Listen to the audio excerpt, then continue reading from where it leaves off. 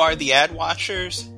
We are attorneys at the National Advertising Division of BBB National Programs, a team with 50 years of experience investigating and resolving disputes over the truthfulness and accuracy of national advertising campaigns. To make sure advertisers can back up what they are telling consumers, we don't just take ads at face value, we put them to the test. Why? Because advertising law is simple. It's the execution that's hard.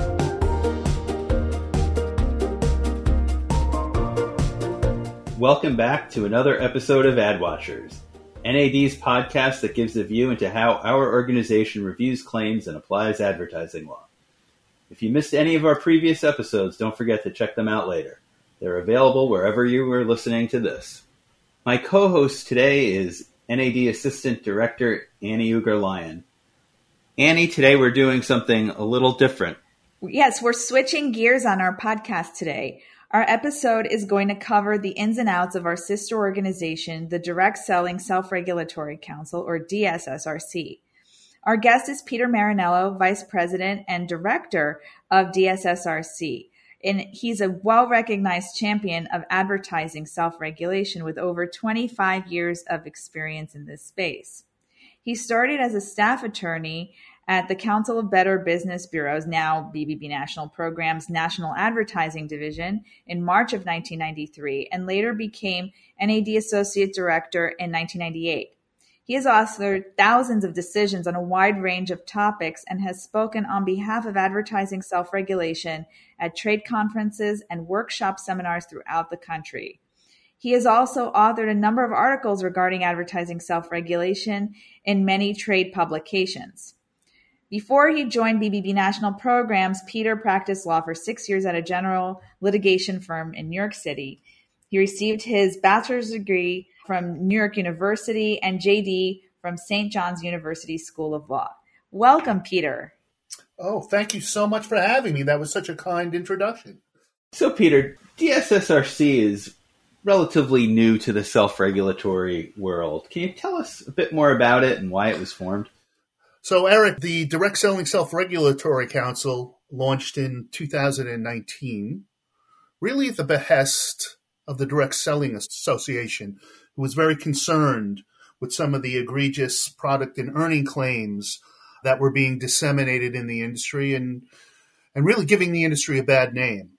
And, you know, like many industries that have turned to self-regulation in the past, over the last couple of decades, really, the direct selling industry has really found itself in the crosshairs of state and federal regulation. You know, we saw some very high-profile and well-publicized matters, and the industry is really confronted with these perception issues, right, both from consumers and regulators. Perceptions which really compromised the integrity of the industry as a whole. Now, there are two specific events that really kind of resonated with me.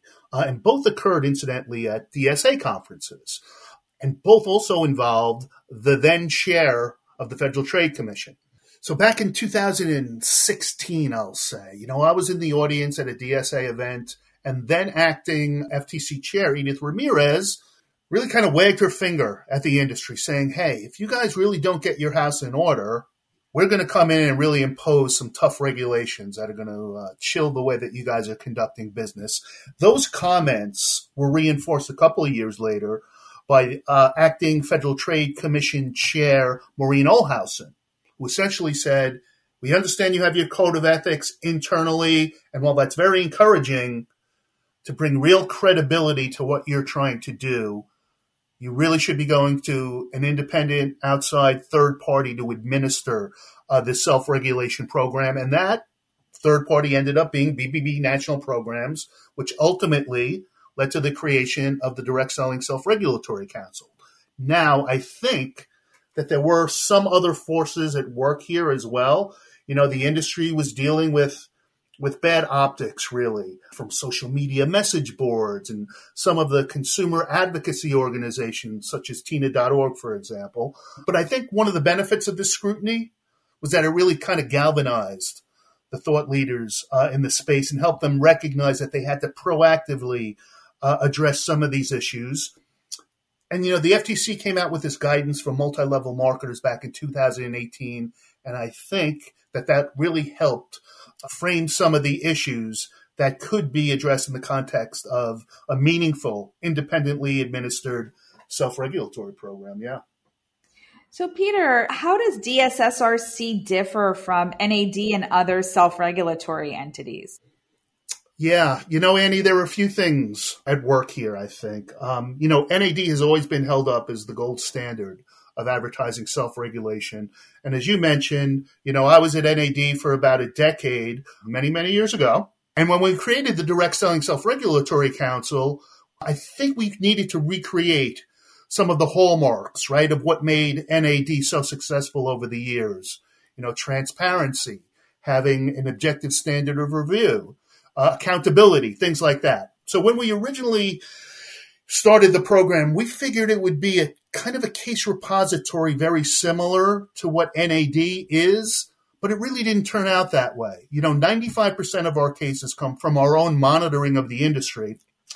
And I think one of the key differences between DSSRC and NAD is that we contract with a third-party monitoring vendor that is looking at social media posts every day, and they provide this portal for us that we go into daily and review the identified posts to keep our eyes open for problematic claims.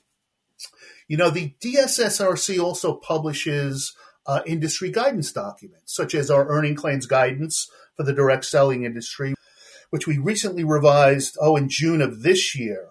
Just trying to reinforce the fundamental principles of claim dissemination. We include a number of mock examples that demonstrate how to and how not to communicate product and earning claims. Lastly, the funding model is very different, right? Unlike NAD, which is funded primarily by competitive challenges and industry events like the NAD conference next month, DSSRC is funded by one source, the Direct Selling Association, which I think demonstrates really how committed this industry is to meaningful and effective self-regulation. You mentioned earlier that you find cases often through your own monitoring. Once you start a case, can you sort of take us through what happens in a typical case and how you work with the business? Yeah, sure, Eric. So when we open a monitoring case, really the first thing we'll do is we'll go into our monitoring portal and see the type of claims that have been identified by our monitoring vendor. So we'll take a look and see if there are several posts coming from one particular company, and perhaps there may be a pattern of behavior that we're seeing. Okay, so if we do detect a particular pattern of behavior with posts from one particular company's Salesforce members, what we'll do is we'll first determine if they're a DSA member or not a DSA member. Reason why I say that is because if they're a DSA member, then we have contact information for them. If they're a non-DSA member, it becomes a little trickier. Then we'll have to go to the website, try to see if there's contact information, if there's a support email, if there's a telephone number. And a lot of direct selling companies, again, outside of the realm of DSA, a lot of non-member companies don't have that information, which makes it really challenging. I'm fortunate because I have two colleagues, Howard Smith and Joanne Lee, who do a fantastic job of figuring out where we can find the company and where they may be headquartered. So once we find that address, particularly if it's an email, a lot of times, it's funny because we're all working in a remote world, right, for the last 3 years or so. So what we've done is started to open cases through email. If we find an email address for a non-member company, we'll shoot them an email, we'll list the claims, we'll list the reasons for our concerns, we'll list the response date. Sometimes they don't respond. And in that case, we'll send a hard copy out to where the company is headquartered, just to make sure that we're doing our complete due diligence and giving them an opportunity to participate in the process. A lot of times what we've seen is once a company is notified about certain product posts or earning posts, they generally don't know about them. You have to remember that some of these direct selling companies have hundreds of thousands of Salesforce members globally marketing and selling the product. So I may be dealing with general counsel here in the United States, and I'm identifying a social media post from the Philippines that they have no idea about. Generally, they'll take these posts down right away. If they don't, and by the way, if they take these posts down right away and it's their first rodeo with us, we'll generally administratively close the matter. However, if it's their second or third time now through the process and we're detecting something more systemic going on, it's going to flow into a much more detailed type of case. And then it almost mimics the NAD process. Companies given an opportunity to submit a response within 15 business days. We generally have 10 days then to reply back to them. They have one last chance to provide additional information. And then we go through our case analysis. We write up a decision, give them an opportunity to submit a statement stating whether or not they will adhere to the recommendations of DSSRC. If they do, fine. That's great. There's an opportunity. If we do have an appellate board, they can appeal the matter to the DSSRC appellate board, which, by the way, we haven't received any appeals now in 3.5 years of administering the program. And then, of course, the nuclear option here then is, unfortunately, a referral to the Federal Trade Commission, or what I really should say is the appropriate regulatory agency. Most often it is the FTC. So that's how the case flows. So you mentioned that most of your cases are monitoring cases, but do you get some challenges? And if so, are those ever anonymous challenges, or can you just talk about those a little bit? Yeah. Oh, Annie, you bring up such great points, too, that I just wanted to touch on. You bring up the anonymous challenge provision, too. You know, I had administered another self-regulatory program way back when called the Electronic Retailing Self-Regulation Program. Great program. Annie, we had this great provision in there where companies could bring cases anonymously to us. And companies really availed themselves of that opportunity. I think 85% of those IRSP cases were brought anonymously. I thought it was a great idea for this industry as well. DSA was a little bit more reluctant about it. I know we're still potentially having those conversations. Yes, we do get some competitive challenges. We had a great competitive challenge back in 2020, I want to say, involving 2 CBD companies that got very granular with respect to some of the various certificates of analysis regarding ingredients in the CBD products and things like that. TINA.org, we had mentioned them earlier. They've also brought several challenges to us over at DSSRC, but it is primarily a monitor-driven program at this point right now, though, yeah. So let's talk for a minute about the direct selling industry itself. Some of our listeners may not be familiar with how the direct selling industry works. Can you tell us a little bit about that industry and how the challenges it faces differ from other industries? Yeah, Eric, you're so right. It is a very different type of business model and industry from things that I think NAD and probably yourselves have certainly seen. Under a direct selling business model, sales of products and services generate revenue through a network of salespeople who sell directly to consumers. Now, typically, no fixed retail location exists, no brick and mortar setup exists at all. Instead, it's the individual salespeople who are connected with a larger parent company and given the tools to become individual, let's say, entrepreneurs. How about that? Direct selling takes place through presentations or demonstrations of a product or service in a one-on-one setting, or maybe during a hosted party at a prospect's home or business. Business owners in direct sales earn a portion of their sales with the company providing the product, obviously, and they retain some of the remaining revenue there. You know, there is also this recruitment, right, of salespeople who also do the selling. You know, one Salesforce member can create its own downline team where they receive a piece of the revenue generated by the Salesforce members that they recruit. That's what makes it, I think, a very distinguishable from the traditional models that we see. You know, the rule of thumb here, though, is that a majority of the revenue that Salesforce members earn must come from product sales, and that could include their own personal consumption, by the way, rather than the revenue generated from the Salesforce members that they recruit. So it's more about selling the product in terms of revenue, less so than the revenue that the salespeople that you recruit receive. With respect to challenges, let me touch on that just for a second. The long-time allegations of pyramid schemes, right? It's hounded this industry for decades. But I will say that the reputable companies, most of which are DSA members, they've been able to overcome this type of stigma. That is with the sale of actual products with a real consumer demand and ultimately consumer sales. Now, one last piece on this, Eric. The FTC has been really closely scrutinizing earning claims communicated by direct sellers, really their Salesforce members, and the amount of income that could be generally expected from someone interested in the business opportunity. But here's where it gets a little bit ambiguous. People avail themselves of a direct selling opportunity really for two reasons: to get discounted prices on products and services, or to start their own business and maybe earn a little bit supplemental income. However, some people may try the business opportunity for a while and then stop, but they still want to receive products at a discount. And so for purposes of figuring out the amount of income that could be expected from the business opportunity, the big question is, should those people who are no longer interested in selling product but still want their discounted products, should they be part of that rubric, right?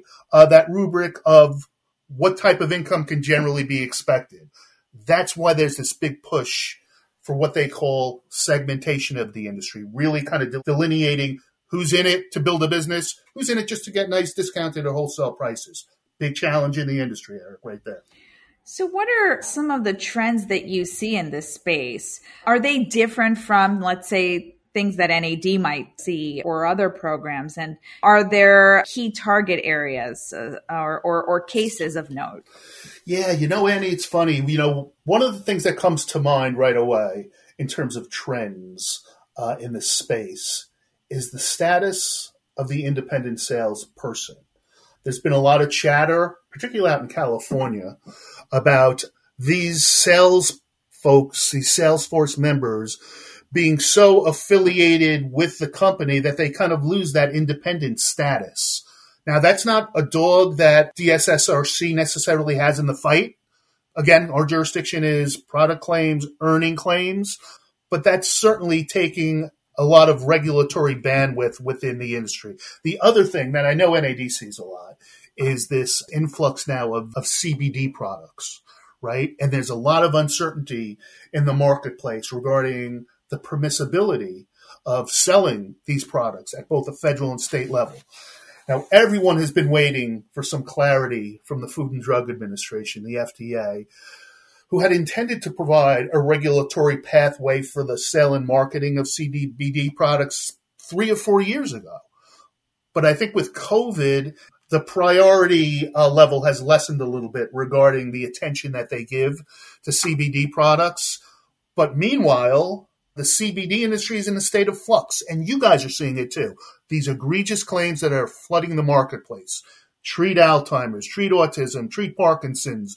And those real serious health-related disease type of claims are, again, potentially compromising the integrity of that industry. And many of these CBD companies, by the way, are availing themselves of this direct selling business model because they see it as an opportunity to kind of grow their business and create some visibility in the marketplace, I think. Thanks for sharing that, Pete. Can you tell us a little bit more about DSSRC's relationship with state and federal regulators? Yeah, sure. The direct selling industry has generally had this very nice, respectful relationship with the Federal Trade Commission. Let's start with them. And unlike NAD, which I know deals primarily with the FTC's Division of Advertising Practices, direct selling really falls within the regulatory auspices of the FTC's Division of Marketing Practices instead. DSSRC communicates regularly with the Division of Marketing Practices. And, they've been supportive of our initiative. For example, they provided very valuable feedback regarding our earning claims guidance document. And they've spoken at our events, attended our meetings, and we send them our program activity reports, which we publish twice a year. So we have a good level of communication, with the Federal Trade Commission. DSA also has a very active government affairs unit, and they have their own relationship with the Federal Trade Commission as well. By the way, the DSSRC has referred, I think it's 19 cases now, to the FTC and the Division of Marketing Practices regarding direct selling companies that choose not to participate in our forum. On the state side, DSSRC has tried to create visibility by attending and speaking at a number of events. RAGA, the Republican Association of Attorney Generals, DAGA, the Democratic Association of Attorney Generals, AGA, the Attorney General Alliance. I spoke on a panel there in June, and I was joined by the Attorney General from Utah and the Assistant AG from New Mexico as well. Just last month, we had Sean Reyes, who's the Utah Attorney General, give the keynote at our direct selling summit. So the visibility that we're trying to create now with the states has really become a significant part of the work that we do, Eric. So can you tell us a little bit about some of the feedback that DSSRC is getting from consumers and industry? The feedback that the program has received, it's been incredible. Again, we've only been around for 3.5 years, and the support that we've received from industry has just really been incredible. DSA has a very committed group of members, and I think as a demonstration of that support, earlier this year, they asked DSSRC to also administer their own internal code of ethics, which I thought was a real strong showing of support. Last year, DSSRC was really privileged to receive an award from ICAST, the International Council of Advertising Self-Regulation, as the best new sectoral program. A lot of that was really based on the COVID work that the program had really kind of put out there, as well as its monitoring of the entire industry. And the idea also, Eric, that a program like DSSRC could possibly be transposed into a larger European market, a larger Asian market, an African market. So I think that the judges, what they saw was a pretty nimble, agile program that could also be utilized in other territories. So we were definitely floored by the receipt of that award. Very humbling. So you mentioned that DSSRC was asked to administer the DSA's Code of Ethics, and that got me thinking about whether there has been any movement either from the DSA or from suggestions from regulators or industry about expanding DSSRC's role and sort of priorities. Yeah, it's a great question, Annie, and I think the answer is yes. As I mentioned earlier, our jurisdiction right now is limited to the review of product and income claims. But the DSA Code of Ethics also addresses a lot of other disciplines of direct selling, including inventory loading. For example, when a Salesforce member starts aggregating too much product, then they're able to sell. Things like illegal recruiting of Salesforce members, things like that. So the idea now that DSSRC can start dipping its toe into some of these other prevalent industry issues is something that I think is very encouraging. And there's one other thing about this, Annie. We've recently been speaking with the World Federation for Direct Selling Associations, who looked at our model and what we were trying to do and thought that they may be able to use a similar model to address this much wider global group of direct selling associations. So what takeaways do you have for our audience who want to get into the direct selling space or have clients who are in this space? Yeah, one of the things I love about this space is the entrepreneurial spirit that it was designed to cater to, really. Hey, this is a $35 billion industry, and that's just in the United States. Globally, we're talking about a $100 billion industry and millions of people who are involved in direct sales in one way or another. But if you're in it to get rich, you're going to the wrong place. However, if you're looking for an opportunity to maybe earn a little modest supplemental income, it's quite an interesting opportunity. Don't get in it to buy the mansion or the Ferrari or things like that. Then you're being misled. But again, if you're looking for a little bit extra spending money to pay one bill this month, maybe another bill a few months later, then it is a really interesting opportunity. But here's what I'd like to leave you with. That this is a very a very committed group that's committed to doing things the right way. The industry professionals here. They've really embraced our self-regulatory initiative, and they want to see it work. Plenty of smart, enterprising thought leaders with a very passionate consumer base. And this is such a great example about how self-regulation can collaborate with industry to improve their business and advertising practices. And, really, it's an incredible privilege to be the one who administers the program for the direct selling industry. And so we're all about making this program better and stronger here in the future. Yeah. Well, thank you for joining us today, Pete. I think we learned a lot about the direct selling industry and how self-regulation works in that industry. Thank you. Yeah, it was, Eric, what a pleasure to be joined with you and Andy, such seasoned professionals here, in the self-regulatory space. So thank you so much for the invitation. No, it was great. And I'm sure people are going to learn a lot. So thank you. So Eric, why don't you give us a recap of some of the things that we talked about today? So today we learned about how self-regulation works in a $35 billion industry, and that there is an effective self-regulatory body for that industry that's making a name for itself only after a few years and is really hitting the priorities of consumers and regulators. We've also learned about some trends in the industry with respect to the status of independent salespersons and also the possible expansion in the future because it's been so successful, as well as how it differs from NAD and some other self-regulatory programs. Thank you again for tuning into this episode of The Ad Watchers. We hope you enjoyed our conversation with Peter Marinello. Join us next month for another episode of The Ad Watchers. As always, you can head over to our website, bbbprograms.org, to learn more about what we do at the National Advertising Division or any of our other self-regulatory programs like the DSSRC. That's all for this episode. See you next time.